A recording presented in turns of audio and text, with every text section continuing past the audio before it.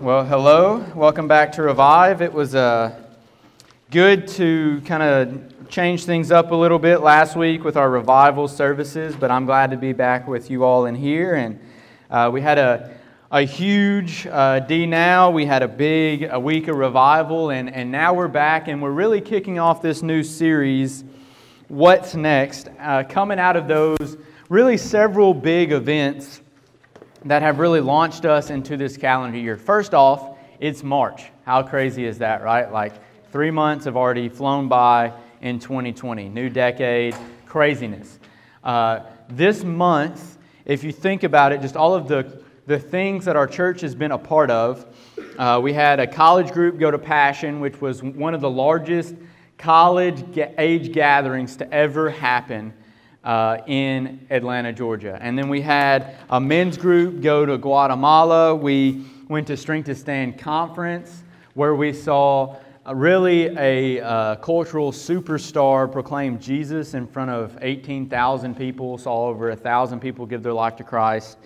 We had Disciple Now, where we hosted 7 other churches plus us, Rush of Fools, a lot of great speakers, a lot of big decisions that happened in our own group, a lot of decisions that happened in churches around our community.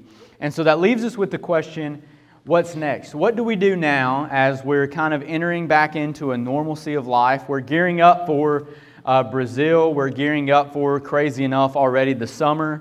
But how do we not just get caught up in the hype of everything going on, and as we start coming back down to earth, how do we keep this time with Jesus, our closeness with God? How do we make that impact our lives now at the return? What's next? And we're going to be looking at the idea tonight of what are you remembering? And we're going to look at the book of Joshua between now and Easter. We're going to be looking at these different stories in Joshua, and we're going to see this idea of several different questions in this idea of what's next. And so, a question to start us off tonight is, what do you do to make sure you remember something? So what is a little trick that you do to help you remember? Write it down. Write it on your hand. I designate inanimate objects to remind me. When I look at it, I remember. All right, so he will be like, all right, Christian flag. I need to text my mom after service. Like he picks random objects and assigns it. That seems way more complicated than just remembering the thing you need to remember. But all right, whatever works for you. Sticky notes. Sticky notes, yes. Sticky notes are the way to remembering. I went to college with a guy that remembered things in like acronyms. So I'd be like, hey, do you remember the listing for World Civ? And he'd be like, yeah, JTP, LMN, Q, ABBB3. And I'm like, what? And he was like, and then he could tell you all of those things. And he just remembered the order, and he was somehow, whatever it is, we all have ways of like helping our minds click that we need to be doing something. For me, yes, sticky notes. I write it down. If you look at the back wall of my desk, covered in sticky notes, it looks like an unorganized madness. But in that, I have like Ashley's school schedule when I know she's going to be in the office. I have the schedule for like all the different people speaking at FCA. I have the series between now. Really, if you look on the whole thing, I have all the series of every Wednesday night we've done from last January to this Easter on sticky notes of the lessons and who spoke and just all scheduled out. That's just how I keep up with things. And we all have different things in our life to help us remember or to keep track of things. And we can do the same thing in our life when it comes to our relationship with Jesus. We can put reminders in our path that when we see it, when we think of it, it points us back to these experiences that we've had with Jesus, these connections that we've had with Him, these callings that maybe we know He's placed in our life and how that makes an impact with us. And so tonight we're going to look at a story of Joshua and really see how this story can help us remember. I want to give a little background before we dive into the Scriptures so that you can kind of know where we're at and what's going on. So God, thousands of years before this happened, promised this man named Abraham that He would make him a mighty nation and that He would give His people a land that will be their own one day. And so God's people, from Genesis to Joshua, is searching for this promised land, not receiving it. We see that Moses helps lead people out of captivity in Egypt, and they're going toward this promised land. We see that the people were unfaithful. They didn't trust in God. They could see the land, but they couldn't enter into it. They sent spies into the land. They didn't have faith that God could provide. A whole generation died in the wilderness because they weren't faithful to trust God that He could provide this land that He told was going to be theirs. So now enter Joshua, new leader. Moses gets to watch the people cross the Jordan. They're entering into this land, this promise, the thing that they have been working for hundreds and thousands of years to finally get. And in this story, we see that they're finally putting the first feet on the soil of the blessing. They're finally living in the blessing that God has called them to, that He's given them to. And they're probably thinking, so what's next? This is what our people have been waiting for such a long time, and we're here. And I think that the principles that we learn from this lesson really helps us in our own spiritual journey when we finally start receiving blessings from God or feel close to God. How can we help that propel us into the future? And so let's look at this scripture. It's a few verses here. We're going to be in Joshua chapter 4, verses 1 through 24. It'll be on the screen. You can follow along. So it said, after the entire nation had finished crossing the Jordan, the Lord spoke to Joshua. Choose 12 men from the people, 1 man from each tribe, and command them. Take 12 stones from this place in the middle of the Jordan where the priests are standing, carry them with you, and set them down at the place where you spend the night. So Joshua summoned the 12 men he selected from the Israelites, 1 man from each tribe, and he said to them, go across to the ark of the Lord your God in the middle of the Jordan. Each of you lift a stone onto your shoulder, 1 for each of the Israelite tribes, so that this will be a sign among you. In the future, when your children ask you, what do these stones mean? You should tell him, and the waters of the Jordan were cut off in front of the ark of the Lord's covenant, and when it crossed the Jordan waters were cut off. Therefore, these stones will always be a memorial for the Israelites. Then the Israelites did just as Joshua had commanded. The 12 men took stones from the middle of the Jordan, 1 for each of the Israelite tribes, just as the Lord had told Joshua. They carried them to the camp and set them down there. Joshua also set up 12 stones in the middle of the Jordan where the priests who carried the Ark of the Covenant were standing. The stones are there to this day. And the priests carrying the ark continued standing in the middle of the Jordan until everything was completed that the Lord had commanded Joshua to tell the people in keeping with all that Moses had commanded Joshua. And the people hurried across, and after everyone had finished crossing, the priests with the ark of the Lord crossed on the side of the people. The Reubenites, Gadites, and half the tribe of Manasseh went in battle formation in front of Israelites as Moses had instructed them. About 40,000 equipped for war crossed the plains of Jericho in the Lord's presence. And on that day the Lord exalted, or He lifted up Joshua in the sight of all of Israel, and they revered, or they respected him throughout his life, as they had respected Moses. The Lord told Joshua, command the priests who carry the ark of the testimony to come up from the Jordan. So Joshua commanded the priests, come up from the Jordan. And when the priests carrying the ark of the Lord's covenant came up from the middle of the Jordan, and their feet stepped on solid ground, the waters of the Jordan resumed their courses, flowing over all the banks as before. The people came up from the Jordan on the 10th day of the first month and camped at Gilgal on the eastern limits of Jericho. And then Joshua set up in Gilgal the 12 stones they had taken from the Jordan, and he said to the Israelites, in the future, when your children ask their fathers, what is the meaning of these stones? You should tell your children, Israel crossed the Jordan on dry ground. For the Lord your God dried up the waters of the Jordan before you until you had crossed over, just as the Lord God did it to the Red Sea, which He dried up before us until we had crossed over. This is so that all the people of the earth may know that the Lord's hand is mighty, and so that you may always fear the Lord your God. A lot of scripture here, but we see 3 things tonight as we kind of talk about this idea of what's next, what are you remembering? The first thing is recounting the experience. Recounting the experience. So, all right. How many of you have ever told a story to somebody about something that's happened to you, yeah? We've all done it, right? You've experienced something you wanted other people to know. You recounted, you retold the story. And so, just think, all right, so we're hearing this story thousands of years later, but there are really 2 areas of this story that we see. The first one is in the moment. In the moment, you kind of tell the story as it's happening. You're trying to process it. You're trying to figure out And one thing I think is beautiful, and I think it's one thing that I fail to do a lot of times, and it's probably something you fail to do as well, is that in the middle of God actually providing for you, we forget a lot of times to stop and to thank Him for it, right? How many times have you prayed to God to give you something and He's done it? Like, it has happened to me a lot, right? But how many times have I forgot to go back and thank Him for how He's provided, right? That happens so much. And if we're to be honest, a lot of us right now, we are living in a lot of the blessings that we've prayed for. Like, I prayed for a long time for a lot of the blessings I'm living in right now. And I overlook every day how God is providing for me currently things that I prayed for in the past. Just think, the Israelites had been praying for and hoping for this moment for such a long time. And now they finally get to enter into their promised land. And they don't just say, all right, we're here, let's give up. They say, all right, hey, the waters, they're still parted. Like, we're still in the midst of this. While we're in the middle of this, let's remember who got us here.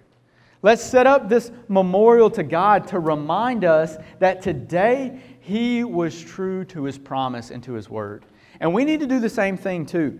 It's a good thing for us to pray to God. It's a good thing for us to put our hope in God. But then as He's providing for us, like it's hard for us, I think, whenever we're receiving blessing to look to God. It's easy in the hard moments to look to God. But when things are going good, I think those are the hard times for us to look on God because we almost feel like we have things under control now. So we don't really need to seek God as much.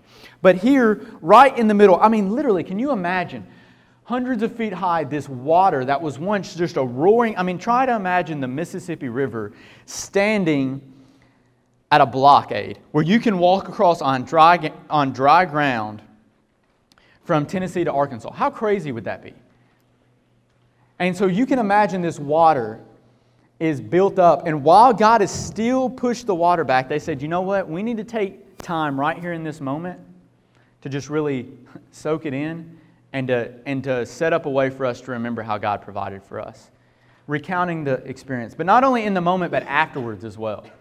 Have you ever have you ever experienced something and then somebody that you were with later was telling the story of what happened and their details were a little bit different than how it actually happened? Have you ever done that before? Like, I've been sitting there with somebody, we experienced something together, they're telling somebody else how it happened, and they're like, and then I said this, and I'm like, you didn't even say anything. Like, you were just sitting in the back. Like, what do you mean? Like, you probably have seen that happen, right? You get details a little bit different after the thing happened. And we do that with God a lot of times too. We believe that we took care of ourselves sometimes when actually God was the one providing. A lot of the times we forget how many times God had prepared a way for us up to that moment. And so I think that this story really shows us those two aspects of recounting the experience that Israel was going through, because Israel had a hard time with clarity recounting and explaining experiences that they had. For example, so we see that Joshua had just led the people into Israel, into the promised land, the people of Israel.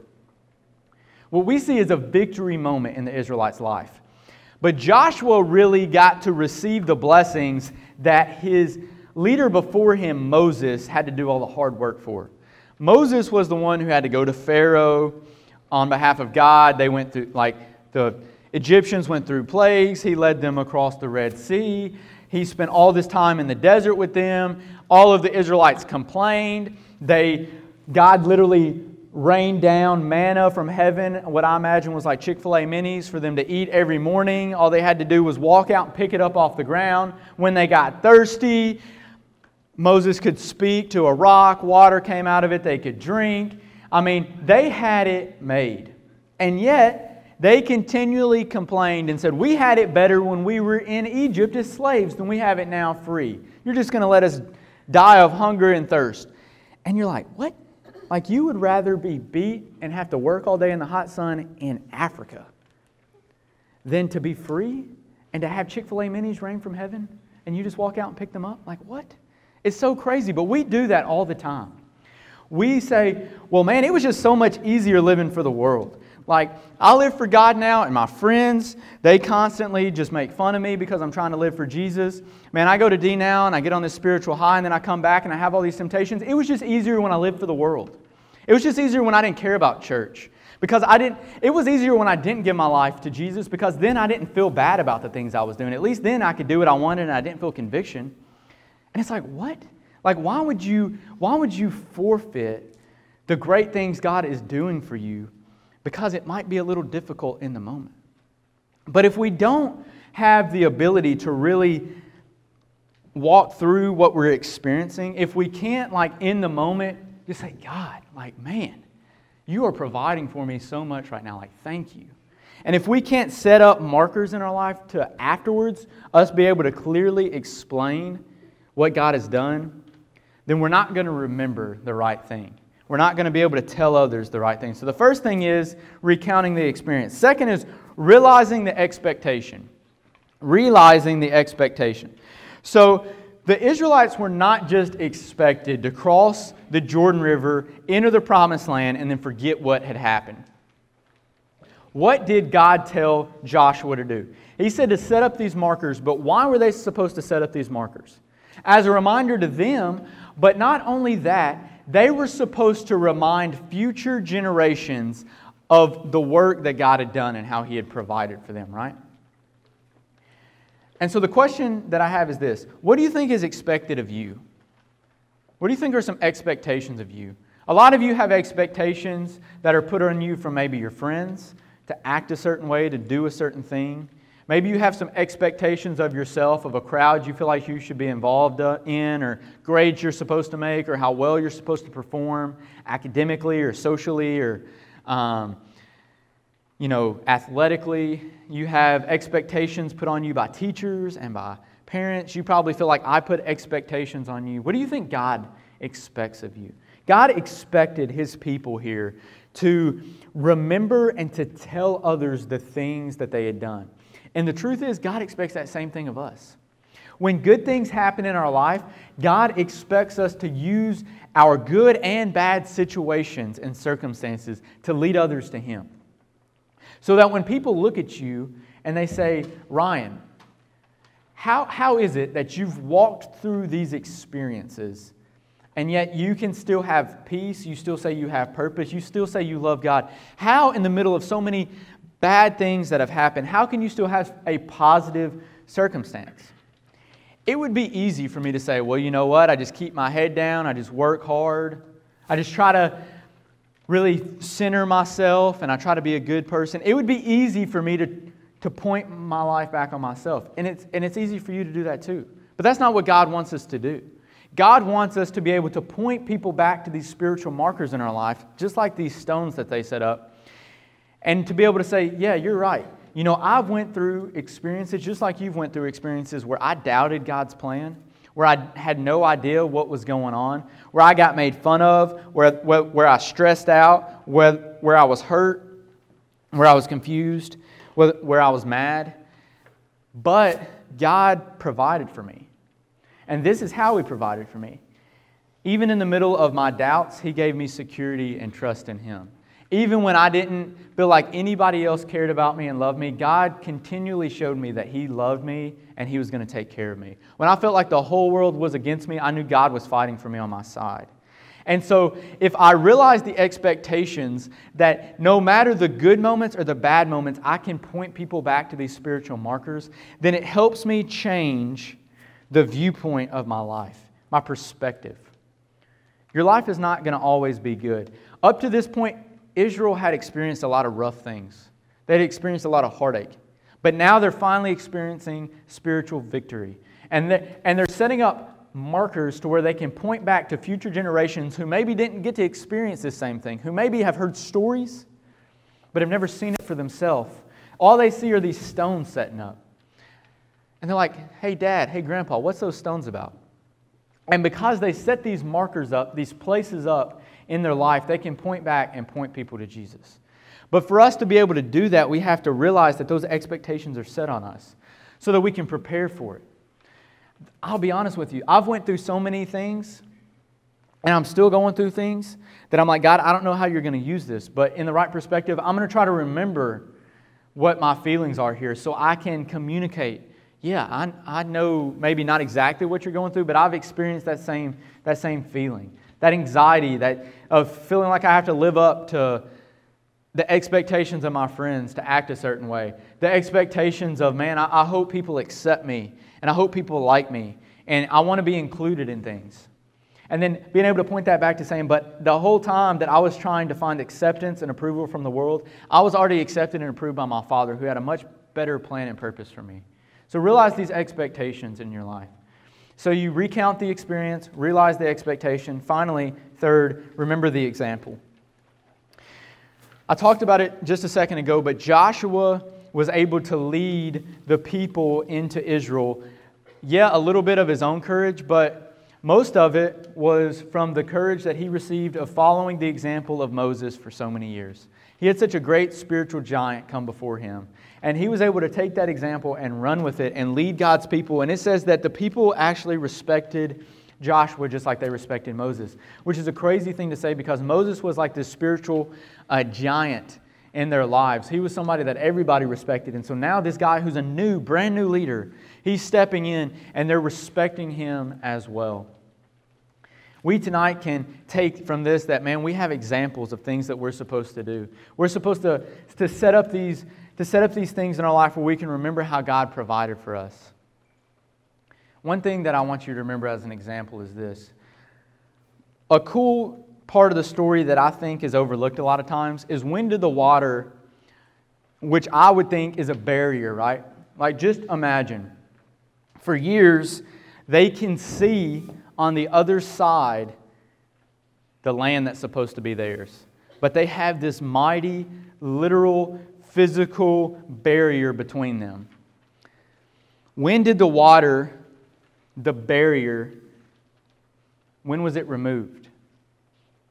When the Ark of the Covenant was carried by the priest, they stepped a foot in the water, and the Ark was a physical reminder of the presence of God. The presence of God rested in the Ark of the Covenant. So when God's presence entered the situation, what happened to that barrier in the Israelites' lives? It was removed. And how long was that barrier removed? The water did not come back down until God's presence left the water. It said when the priest's feet stepped onto solid ground, the waters on the Jordan resumed their course, flowing over the banks as before. Verse 18. One thing I want you to remember as an example in your life, you've probably experienced this, but so many times we feel like we have to fight the barriers in our lives. And we see from this story that when God's presence, when God shows up, all barrier is removed. And not only is the barrier removed, but any sign of it. They walked across on dry ground. Can you imagine? All right, if you walked outside right now, like I imagine the grass is still somewhat wet because it's rained. It's not rained today, but it's rained this week. The ground shows the presence of moisture, right? You're going to experience. You walk, you get muddy. I know that some of you have experienced because my office looks like a cow field most of the time where people walk in grass and then walk in my office. You have evidence of moisture. And can you imagine a river that was so mighty? I mean, even if it immediately was like the water was gone, the ground would still be soaking wet. It would be muddy. But God's presence showed up so much that any sign of the barrier that was around was removed, which seems like a insignificant detail until you start looking at it as it applies to your life. Some of you are saying, Ryan, I want to trust that God has promises ahead for me, but I have so many barriers in my way. I have friends that are telling me that I'll never be able to live for Jesus because I've made so many mistakes. I got people, maybe even your parents or teachers or coaches telling you you'll never amount to anything, that you'll never be good enough. You got people in your life that are constantly trying to add all of these things. You have temptations. You have social media. You have all of these things that are distracting you from the purpose and the plans that God has for you. And you're wondering, there's no way I could ever overcome these barriers. And then you experience these situations like Disciple Now and Revival and Strength to Stand and all of these different things. And you get on these spiritual highs. And for a moment, it seems like these barriers aren't such a big deal anymore. And then they're back. And you forget all of the things that God has done for you. What's changed? What has changed is that we stop allowing God to fight our battles for us. We stop keeping our eyes on Jesus, and we return to looking at the things that are insignificant in our lives. And we try to make them like they have more power than our Creator. So tonight, I want us to do a physical response to remind us of the power and the presence of God. And we're going to do it in two ways. I'm going to pray for us in a few minutes, and what I ask you to do whenever we pray is this. Really reflect on your relationship with Jesus. Maybe some of you are sitting here and you're like, you know what, Ryan, I did experience such a great experience at Strength to Stand or D-Now, and you know what? I'm not really living in it as much as I was in the moment. Maybe you didn't even attend one of those. And so you don't really know. And so tonight could be your beginning of spiritual victory where you say, God, maybe for the first time tonight, I'm going to trust in you. What we're going to do is this. We talked about these stones that were reminders to the Israelites. On each side of the stage, there's going to be tables set up with these little rocks that you would probably, for most of the time, put at the bottom of a fish tank or something. And then you'll find a card that's blank. What I'm going to ask you to do is, in a minute when I pray for us, I want you to pray silently in your seat.